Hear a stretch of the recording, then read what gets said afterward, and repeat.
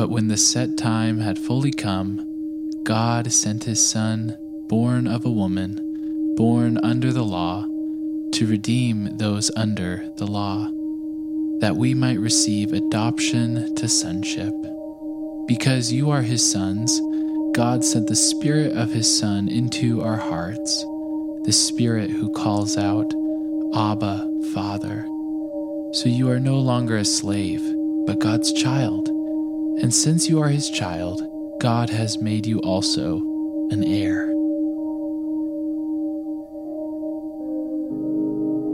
We find ourselves a few days into the beginning of a new year.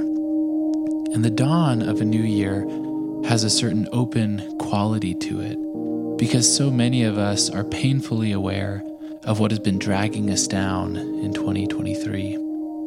For some reason or another, we allow ourselves to dream and think big around this time in ways that we don't let ourselves during the rest of the year.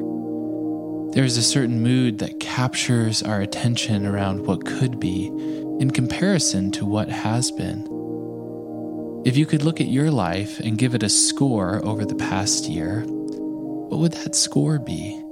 Or if you could place a title on your experience of 2023, what would it be? We have hopes, and there are realities. We have expectations, and we experience failures and joy and sadness.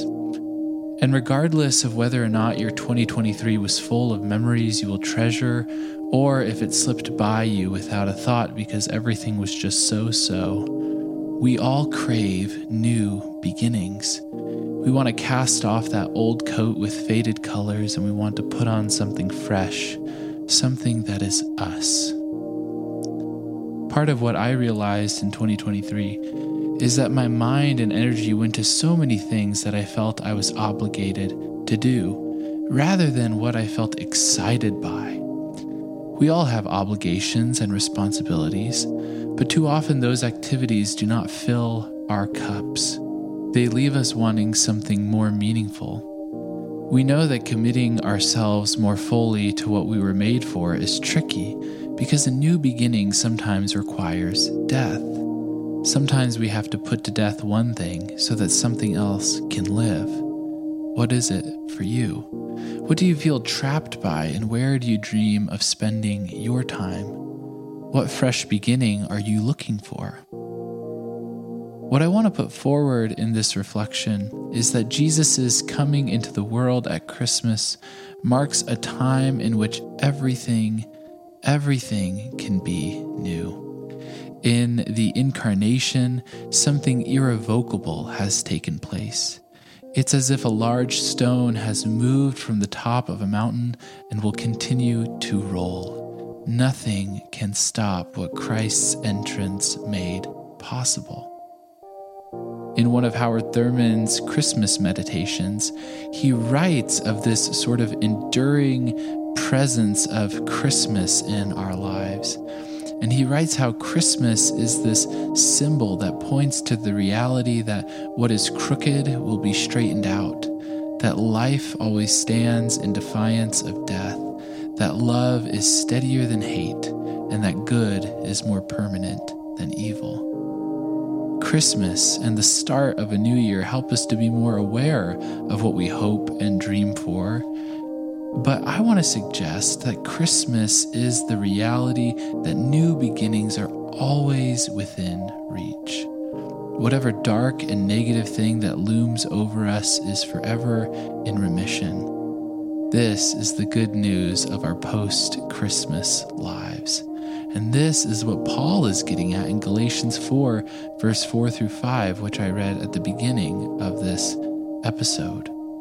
Paul writes in that passage, "When the fullness of time had come, God sent forth Jesus, born of a woman, born under the law, to redeem those who were under the law, so that we might receive adoption and cry out, Abba, Father." Christianity in its earliest form was not a separate movement from Judaism.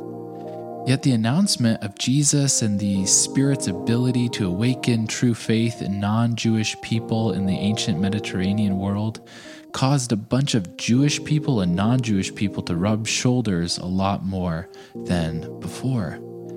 Yet there were certain obligations and social norms that non-Jewish people were challenged by as they entered into these more Jewish spaces and began to hear more about the God of Abraham, Isaac, and Jacob, and the teachings that helped people keep their covenant with Yahweh, known as the Law of Moses. What Paul is getting at in Galatians is Jesus came so that we can be free in a way that wasn't possible before. This is what happens when Jesus is born in our hearts. Our stone hearts become flesh. It's like we live a brand new life. It's an inside-out change. This doesn't mean that a person should stop practicing the law or stop being outwardly religious. But Paul is concerned that people are teaching new Jesus followers that the law is necessary. And in contrast, Paul is saying that only one thing is necessary: faith and trust. Faith and trust is when we come to the point where we say, I am putting my eggs in one basket because I know that Jesus holds firm in all situations. What Paul is trying to say to the Galatian audience is that before Jesus, people didn't have the same understanding of what God was seeking to do with and in humanity. Jesus' entry created this opening for us to be free, since no person is left uninvited. Paul gives the image of an estate and workers. Paul says that we are no longer servants or employees, but family. Through faith, we cry, Abba, Father, which is this deeply personal way of calling on your dad in that region of the world. It's like a young child saying, Daddy in America. If we are part of the family, we don't have to pretend that we are someone other than we are, or we don't have to carry ourselves in the same way as before. We can be honest. We can be real. The project of honesty and real living that God is working on in our lives is seen so clearly in the Psalms of the Hebrew Bible. The Psalms are called the prayer book of the Bible, or the prayer book for the people of God. And often when I read the Psalms, I am shocked about just how honest many of them are.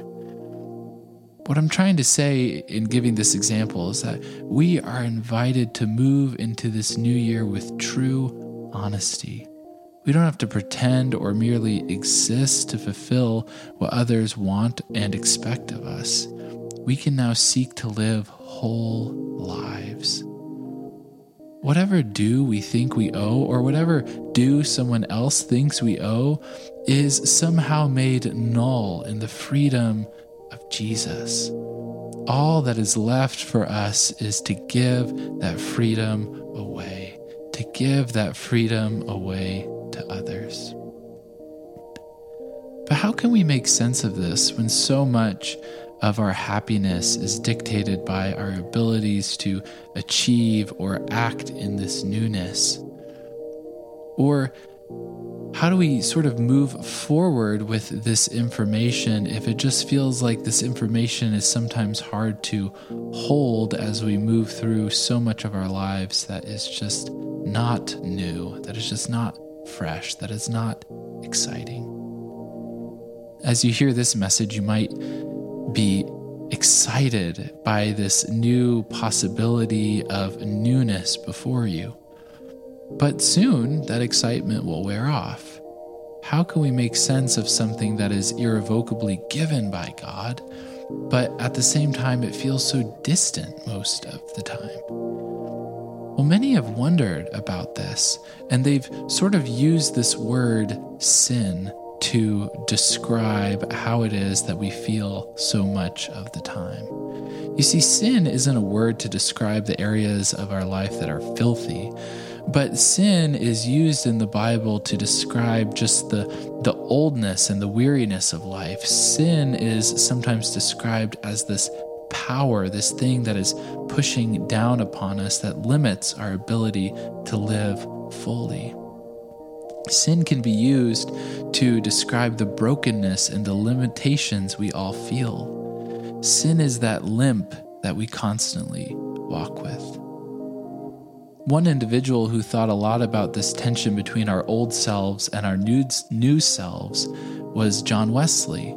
John Wesley was one of the founders of the Methodist movement, and the Methodist movement was interested in Christian perfection, which is this idea that grace can completely transform us in such a way that our lives are more and more holy, and that our passion and love for God and neighbor is always expanding.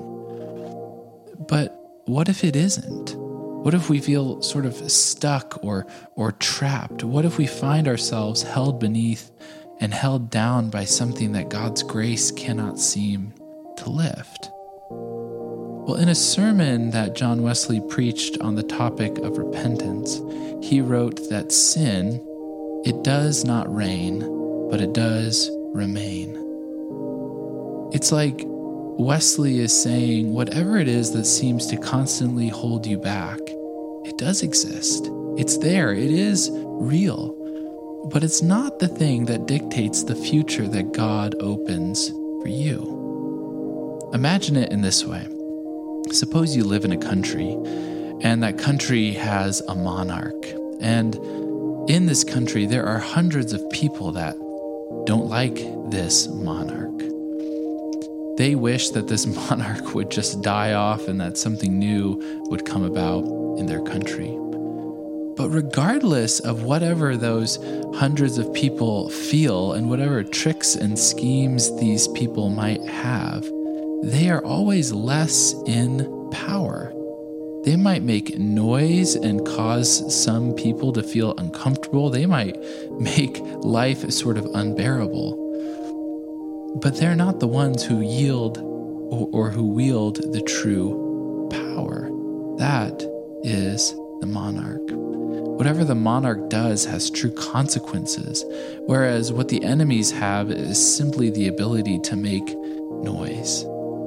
This is how I think this works. Whatever it is that causes you to feel so out of touch or out of control, whatever it is that makes you feel so much less like you, it doesn't reign. It just exists. It's just there. But it's not the one that wields true power. God wields the true power. That God was the one that created our tiny speck in the universe and put it in motion and made it full of life. But we're also shown that God is a different sort of ruler. In God's kingdom, no one is merely a subject, but an heir. King Jesus is the only ruler who is first and foremost interested in our freedom. That is God, our good and merciful God, our creator, redeemer, sustainer, and friend. As we continue to live into this new year, let us do it with whole and full hearts. Amen.